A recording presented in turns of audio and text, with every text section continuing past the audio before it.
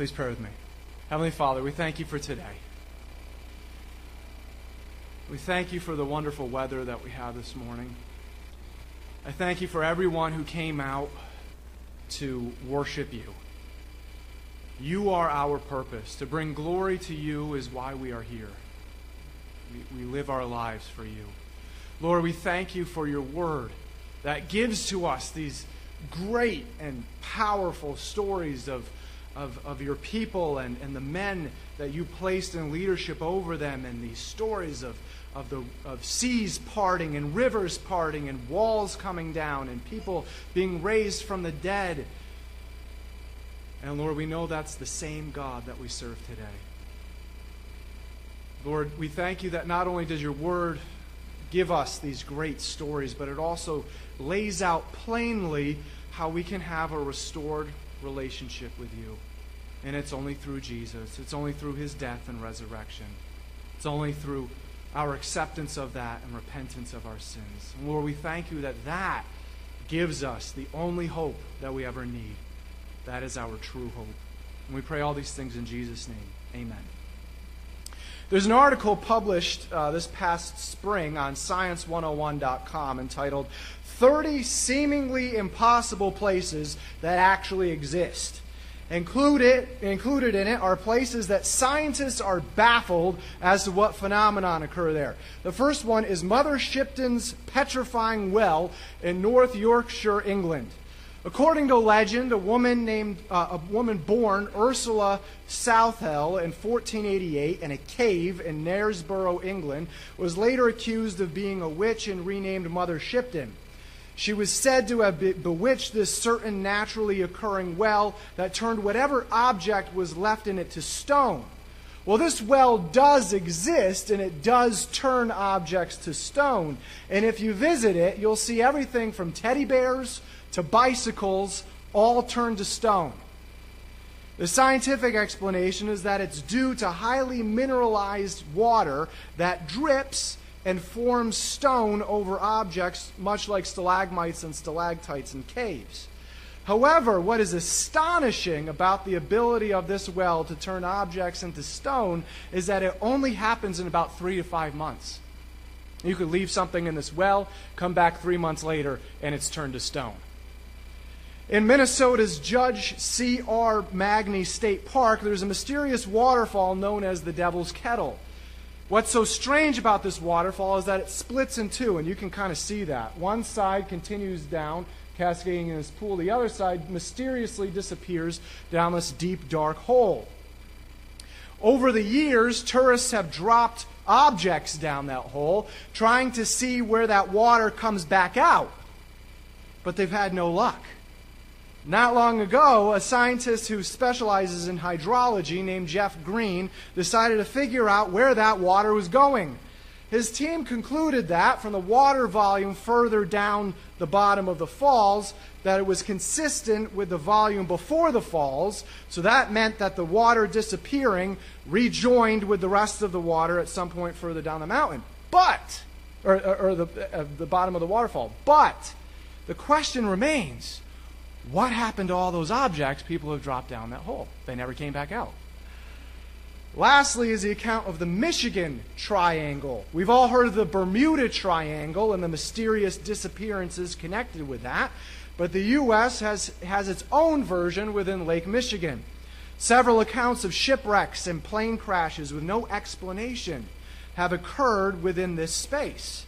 A local news outlet gives more specific details. The first account was that a 3-masted schooner that set out from Chicago in 1891 and never came back. There was no wreckage nor bodies recovered. 30 years later, another schooner named the Rosabelle was found floating upside down, and the crew completely vanished. No one reported having contact with the ship, and no one reported a collision. Sometime later, a captain of another ship went into his cabin to take a nap. When a crew member went to wake him and heard no answer, he busted down the door, which had been locked from the inside, and discovered the captain had simply vanished. There are several other stories, and what connects them is that in most cases, no one has been able to explain them. This past week, the VBS kids have been learning all about a man named Joshua, and specifically what being a leader faithful to God is. Our lesson leader, Mr. Don Jackson, then turned each lesson towards Jesus and the salvation that Jesus will give to us if we believe in him. I want to focus our time this morning on one experience in Joshua's life that connects with every one of us here today. Like I opened up our time with, there are things in this world that are fascinating and in some cases are scientifically explainable. So people attribute them to other things. Where we pick up with our friend Joshua is a short while after the great prophet and leader of Israel, Moses, died. Moses had led the Israelites out of slavery in Egypt and led them around the Middle Eastern wilderness for 40 years. Towards the end of Moses' life, he commissioned his servant, who had been with him all this time and had proved himself faithful as a spy, obedient to God, a man named Joshua, to be the next leader of Israel. Following this, Joshua and the rest of the Israelites witnessed the supernatural and scientifically unexplainable parting of the Jordan River, during which all 2 million Israelites crossed through the flooded Jordan River on dry land.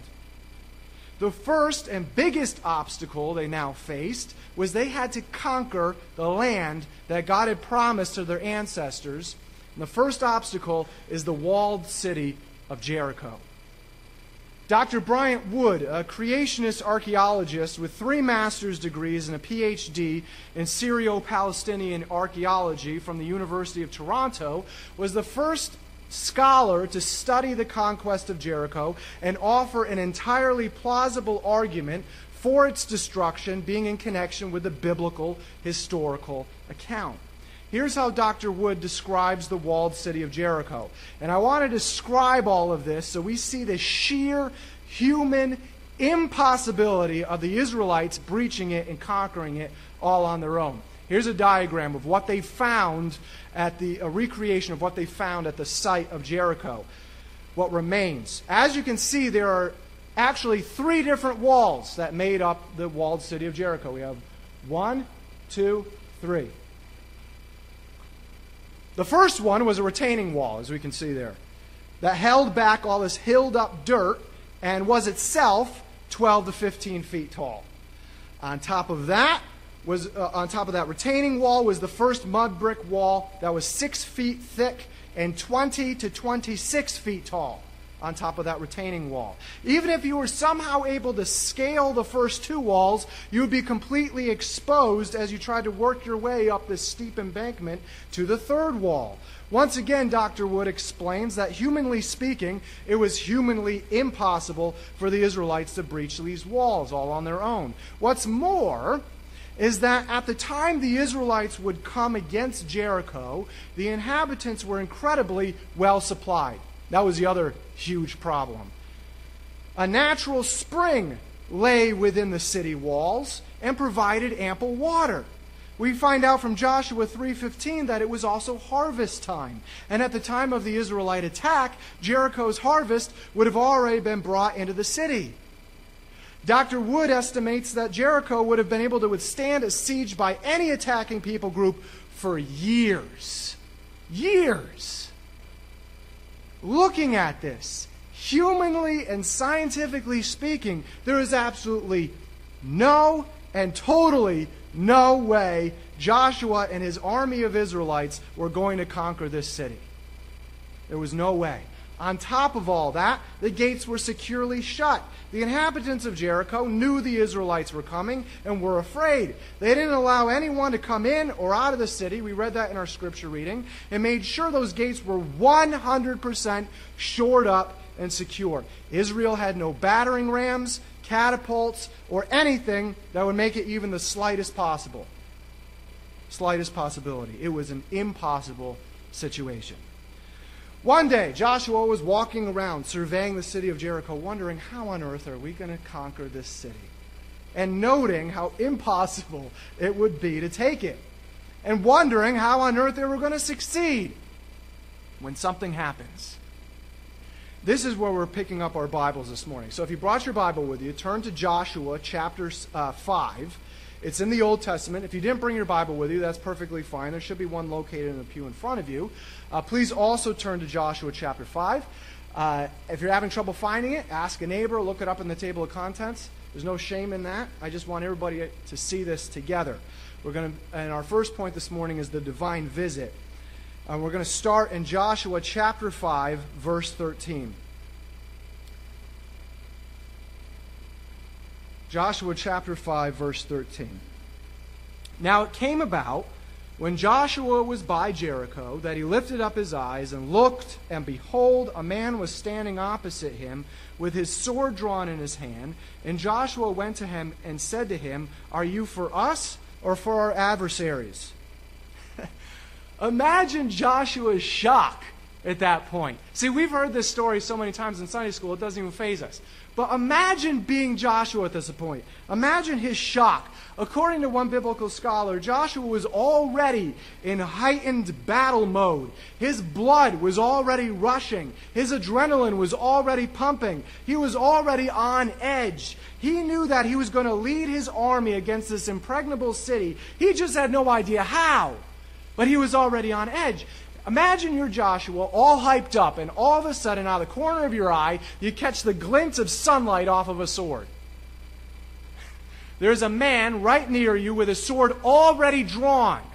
It's already drawn. Now, back in this time period, or probably any time period, a man with his sword already drawn automatically means what? He's about to attack you. You're about to get jumped. So we read that Joshua starts getting closer to him, perhaps even with his sword drawn out, and shouts out, "Are you friend or foe?" If it was a friend, the man would be a fellow Israelite and had some explaining to do. The rest of the Israelites were camped back at Gilgal. Why was he outside of the camp with his sword drawn, especially since Joshua had not yet given any command to draw swords yet? If it were foe, then Joshua had to be ready to fight in sword-to-sword combat. The tension was thick and electrifying. Joshua had no clue who this man with his sword already drawn could possibly be. And the man answers with this, the beginning of verse 14. He said, "No, neither. Rather, I indeed come now as captain of the host of the Lord." Whoa. I mean, come on. Imagine being Joshua right now. What would your reaction be? The commander of Almighty God's angelic army standing right in front of you. If it were me, I'd be running. That's what I would be doing. Joshua has a different response. Second part of verse 14. And Joshua fell on his face to the earth and bowed down and said to him, "What does my Lord say to his servant?" Joshua falls on his face in reverence and a healthy fear of the Lord. He then asks the question, "What do you want with me, your servant?" This being's answer, verse 15, the captain of the Lord's host said to Joshua, "Remove your sandals from your feet, for the place where you are standing is holy." And Joshua did so. This is not the first time we've come across this when you're reading through Scripture, is it? This is very similar to Moses and the burning bush, isn't it? When the angel of the Lord appeared to Moses in the form of a burning bush, he told Moses to take off his sandals, for the ground immediately around that bush was holy ground. It was an act of revering the holiness of the revelation of God's presence there. Just like with Moses at Mount Horeb, God was communicating with Joshua in a defiled land and was cleansing it with his presence. According to one biblical scholar, Joshua immediately recognized that he was in the presence of God, just like Abraham, Moses, and the two travelers on the road to Emmaus.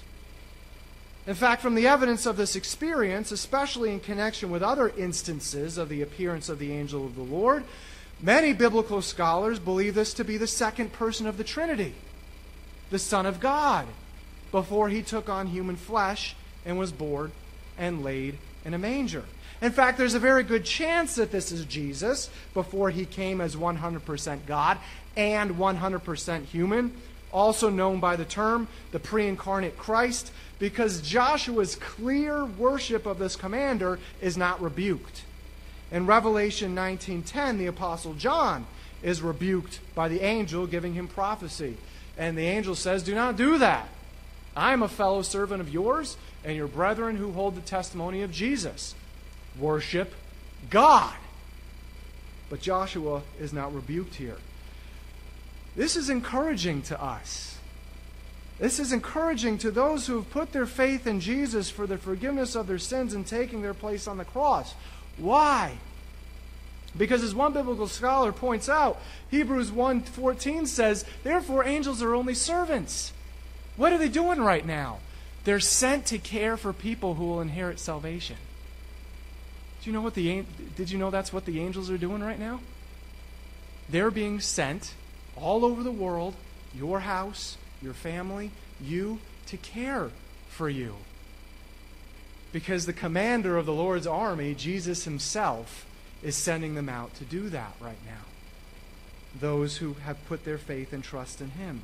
Whenever you are going through spiritual battles, call on God to send a squadron of angels to fight that spiritual darkness over you. That's part of their purpose at this point. That's their reason right now. That's their job. Now Jesus, as the commander of the Lord's army, gives Joshua the battle plan for conquering Jericho.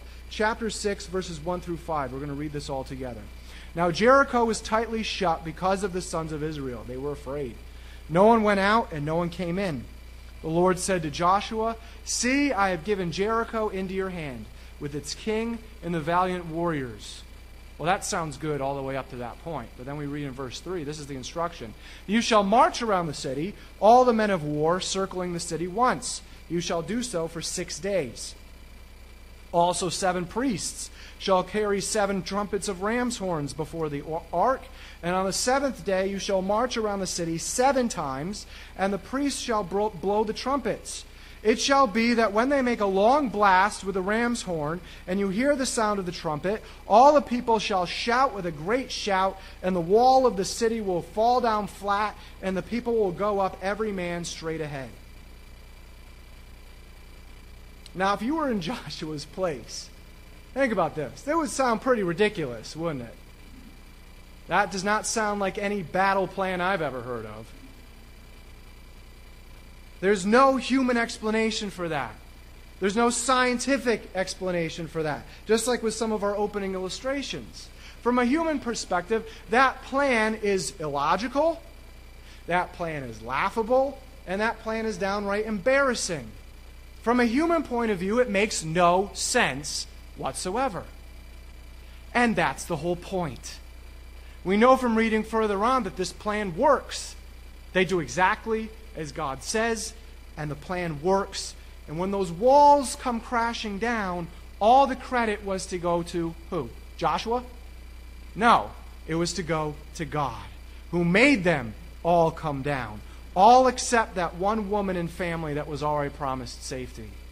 And that's another thing that doesn't make any sense from a human perspective. Prior to all of this, Joshua sent a couple of spies into Jericho to see if there was any weakness that could be exploited. Soon the king of Jericho finds out and sends soldiers throughout the city to find them. The spies meet a prostitute named Rahab, who hides them on her roof and misdirects the soldiers who come looking for them. And we read in Joshua that Rahab's house was built into the wall. She later helped them escape with a rope out of her window down the side of the wall, on the condition that the Israelite army spare her and her family when they conquer the city.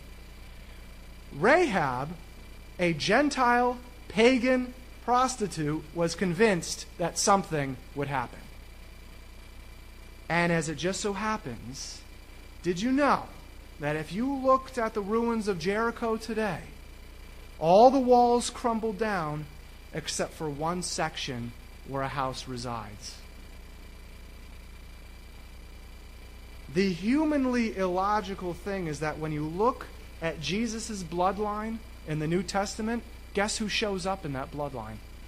Rahab, one of 2 Gentiles to be a part of that bloodline. A pagan Gentile prostitute is included in the bloodline of the glorious Messiah. Now that does not make human sense, does it? But God will call anyone to salvation, regardless of background. God will use anyone for his plan, regardless of past. And that's what brings us to the most important, humanly unexplainable thing in existence.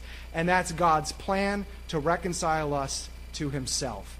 So we have the divine visit. We talked about all of that and having to do with the walls of Jericho. Now we're going to talk about the design. You might ask, what on earth are you talking about? God reconciling us to himself. Isn't it enough that I can just believe in God and try to be a good person and then I go to heaven when I die? Surely that's enough. That's better than this guy over here and what he's doing. Short answer, no. Doesn't work like that. I'll get to why in a second. First of all, humanity was originally created to not be perfect. Logically, they could not be perfect, or else they wouldn't be the creation, they would be the creator. Therefore, the first 2 humans were created with the capacity and potential to either love God or not love God, to either obey God or try to be like God themselves, to simply give glory to God as his creation or fall to their own pride. They had the capacity to do that. Sadly, we know that from reading the book of Genesis, both that and looking at the world around us, what they eventually chose. They made a decision to not love God and to rather love themselves, the original sin of pride. And because of that, a curse was placed on the entire human race that would come from those first 2 humans. The curse to be born into sin and to naturally want sin and to not follow the law God has placed in their hearts. And what happened with that is that caused a great rift. That caused a chasm between humanity and God. The truth of the matter is, God is holy.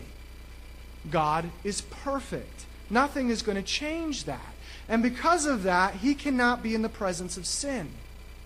Furthermore, our sin makes us enemies of God. It's not too pleasant to think about that, but that's what God's word says. Because of that, there is no humanly logical or possible way to heal that chasm between us and God. It's impossible. We can't just believe in God. Why? Because we read, you say you have faith, for you believe there's one God. Hey, good for you. Even the demons believe this, and they tremble in terror. So it's not enough to just believe in God. You can't just believe in God because even the demons believe in God. A lot of good does them, does it? You can't just be good enough, for everyone has sinned. We all fall short of God's glorious standard. So that's not good enough either. By extension, you can't do enough good works to earn your way to God. This verse cannot be any clearer, can it?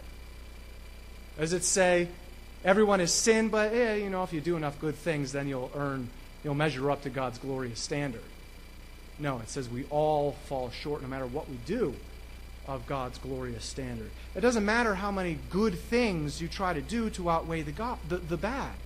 God's word promises you will always fall short of God's standard. You simply cannot and will never measure up enough. And what does that do? That flies in the face of every other religion in this world and even what we naturally want to believe. Every other religion poses that if you follow all the moral rules as best as possible, you'll earn paradise. If you pray enough certain prayers, if you follow all the sacraments, if you follow the 5 pillars, if you try to be as good as possible in this life, you'll be reincarnated as something better in the next. If you try to send enough positive energy into the universe, you'll be rewarded by karma. Even what we just naturally want as humans is to believe if we do enough good things or follow all the moral rules as best as possible, we'll go to heaven. However, biblical Christianity from the Bible is the only different faith that flies in the face of everything else. Why? Because everything else relies on human understanding. Something that makes sense, humanly speaking. It makes sense for us to try to earn something. If we live to earn, then we're rewarded. That makes sense to us. If we're bad, then we're condemned. That makes sense to us. But we just read that none of us can ever measure to God's standard. So even according to the Bible, humanly speaking, we have no hope. All any of us have to look forward to is judgment and condemnation. I'm painting a pretty bleak picture because that's the reality of things. God's plan for us to be able to come to Him is completely illogical and humanly does not make any sense. And that's the entire point. Thank God it doesn't, or none of us would have any hope. The Apostle Paul comes right out and says that God's plan for humans to be reconciled to God was purposely created to not make any sense to the world. This is what we read in 1 Corinthians 1. The message of the cross, that is salvation found in Jesus, is foolish to those who are headed for destruction. It's just what it simply will always come across as. But we who are being saved know it is the very power of God. It's all we have. As the scriptures say, I will destroy the wisdom of the wise and discard the intelligence of the intelligent. So where does this leave the philosophers, the scholars, and the world's brilliant debaters? I love that verse. God has made the wisdom of this world look foolish. He purposely created His plan to reconciliation with Himself look foolish to everyone else in the world. Since God in His wisdom saw to it that the world would never know Him through human wisdom, He has used our foolish preaching to save those who believe. Instead, God chose the things the world considers foolish in order to shame those who think they are wise, who think they know everything. And He chose things that are powerless to shame those who are powerful. God chose things despised by the world, things counted as nothing at all, and used them to bring to nothing what the world considers important. As a result, no one can ever boast in the presence of God, because that has absolutely nothing to do with any of us. God has united you with Christ Jesus. For our benefit, God made Him, Christ, to be wisdom itself. Christ made us right with God. He made us pure and holy. And He freed us from sin. You see where the focus is entirely on verse 30? It's not on us at all. All we bring to the table is our sin and our hopelessness and our failures and our shortcomings. That's all we bring to the table. It's God that saves us. It's God that makes us pure and holy. That is the entire key to our only hope. If a bunch of the most brilliant modern minds say there is no God and are atheists, you know the only thing that proves is exactly what God's Word already says. What God said 2,000 years ago. It doesn't negate the plan God came up with from eternity past. Instead, it affirms everything that has already been said. So the next time you hear some scientist or philosopher or somebody say, there's no God, that doesn't shake you at all. All that does is affirm what you already know. He can't discover Him on his own, so he's not going to come to belief on his own. Paul wrote 2,000 years ago to not be surprised if the so-called most brilliant minds do not believe in this plan, because it simply cannot be attained by human discovery or wisdom. It can only be attained through God spiritually opening your eyes to it. You see, yes, on our own, our sinfulness will always separate us from God. And yes, we can never measure up to God's perfect standard. So what had to happen? God had to be the one to reach out to us. That's how much He loves us. He could have just created us, allowed us to sin, and said, tough, you made your bed, now you sleep in it. But His love was too great for that. But here's the problem. We're still running into a wall here. The payment for our sin is death. That's the problem. The Bible clearly says that too. For the wages, the payment of sin is death. Can't get around it. This includes not only physical death, but spiritual death. That is what the Bible refers to as the second death, eternal banishment from God's presence and therefore punishment in hell. Imagine a world where God's presence is not. So God's plan had to involve some sort of payment to pay that debt for our sin. Since that payment is death, death had to be paid. But since God wanted to save us, it couldn't be our death, or else it would just logically be the next result of the human curse. Someone had to take our place. Someone had to sacrifice themselves on our behalf. Someone had to pay the payment of death for us, and since it was sacrificed on our behalf to take our place, it had to be someone who was perfect, or else nothing would be different. And He is the only one. Who is the only one who is perfect? God Himself. So the second person of the Trinity, the Son of God, also God Himself, came to earth in human flesh. He walked among us. He suffered the same things we suffer. He was tempted in every way that we're tempted in and revealed the kingdom of God to us. And He did all of it without sinning. Then He willingly, as if that wasn't enough, He willingly went to the cross to die a tortuous death, to pay the payment for our sin that we had no hope of paying, because He loved us so much and wanted to make a way for us to be reconciled with God. And so, there are no amount of good things we can do. All we have to do is know that our sin separates us from God, believe that Jesus was who He said He was, God in the flesh, that He took our place and paid our sin debt, repent of that sin, and accept Jesus' sacrifice and resurrection on our behalf. That's what reconciles us to God. That's it, right there. You don't have to earn it. There's nothing else. It's all based on God's grace and God's mercy towards us, and not only making a way for us to be able to spend an eternity with Him, but in calling us to Himself and opening our eyes through His Holy Spirit to put our faith in Jesus' death and resurrection as our only hope. That's it.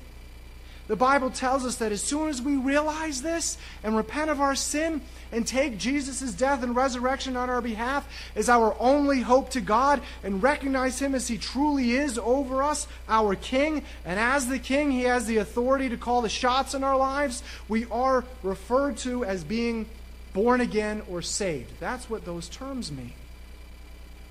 We're immediately indwelt with the third person of the Trinity, the Holy Spirit, to seal us for our eternity and to guide us, comfort us, and be with us every step of the way the rest of this life. That's the gift that we're given. So does this victory make sense? No. It was never meant to. Just like God's instruction to Joshua, but it's the only way. It's the only way to peace. It's the only way to purpose. It's the only way to the confidence of knowing where you'll go when you die. You don't have to look over your shoulder. You don't have to fear death. You're confident. You have the peace of knowing exactly where you're going to be when you die. That's an incredible gift, isn't it? It's the only way to have victory over your hopelessness, your inner unrest, your spiritual oppression, your depression, your anxiety, and your fear. It's the only way to have victory over any of that. In a nutshell, it's the only way to have God Himself in your life. Believe it or not, you do not need to fear death. All that is a doorway to the next life. That's all that is. In fact, Jesus already defeated death when He rose again from the dead. By accepting that for yourself, you will have victory over the second death and go to be with God forever. All of this victory and so much more can be given to you. You can have it. So if you've never recognized this, you've never made this commitment, do so today. Don't put it off. Don't let the enemy of your soul whisper in your ear to put it off or think you can get around to it eventually. Listen to the churning of the Holy Spirit within you right now. If you feel the Holy Spirit churning, it's time to make that decision. Do it today. Once you've made this commitment to God through Jesus, find a solid Bible-believing and Bible-preaching church, Bible-teaching church. We would love to have you be a part of our church family here, but it doesn't have to be our church. Find a solid Bible-teaching, Bible-preaching church where you can continue to grow in your faith. Find one that teaches the Word of God and start growing in your faith.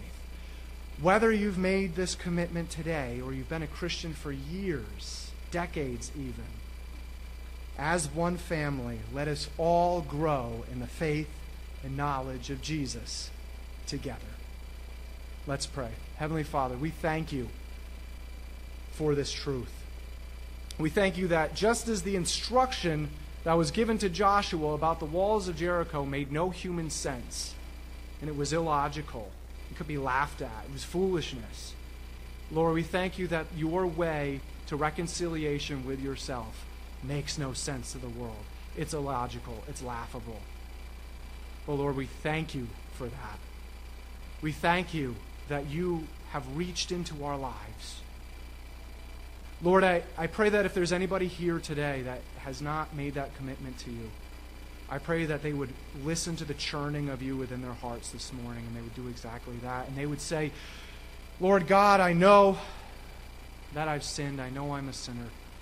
I know that I cannot have reconciliation with you on my own. I know that Jesus' death on my behalf and his resurrection is my only hope. I get rid of my sin. I don't want it anymore. I don't want to be that person anymore. I want to be your child. I want you in my life. And as you are in my life, I make you my king, and I let you call the shots in my life.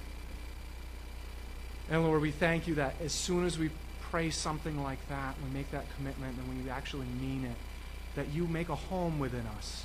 Your Holy Spirit comes and makes a home within us. And we have you in our lives, the whole rest of our lives, and then for eternity. We thank you for the unspeakable, tremendous gift you have given to us as human beings through the death and resurrection of Jesus. And we pray all these things in Jesus' name. Amen.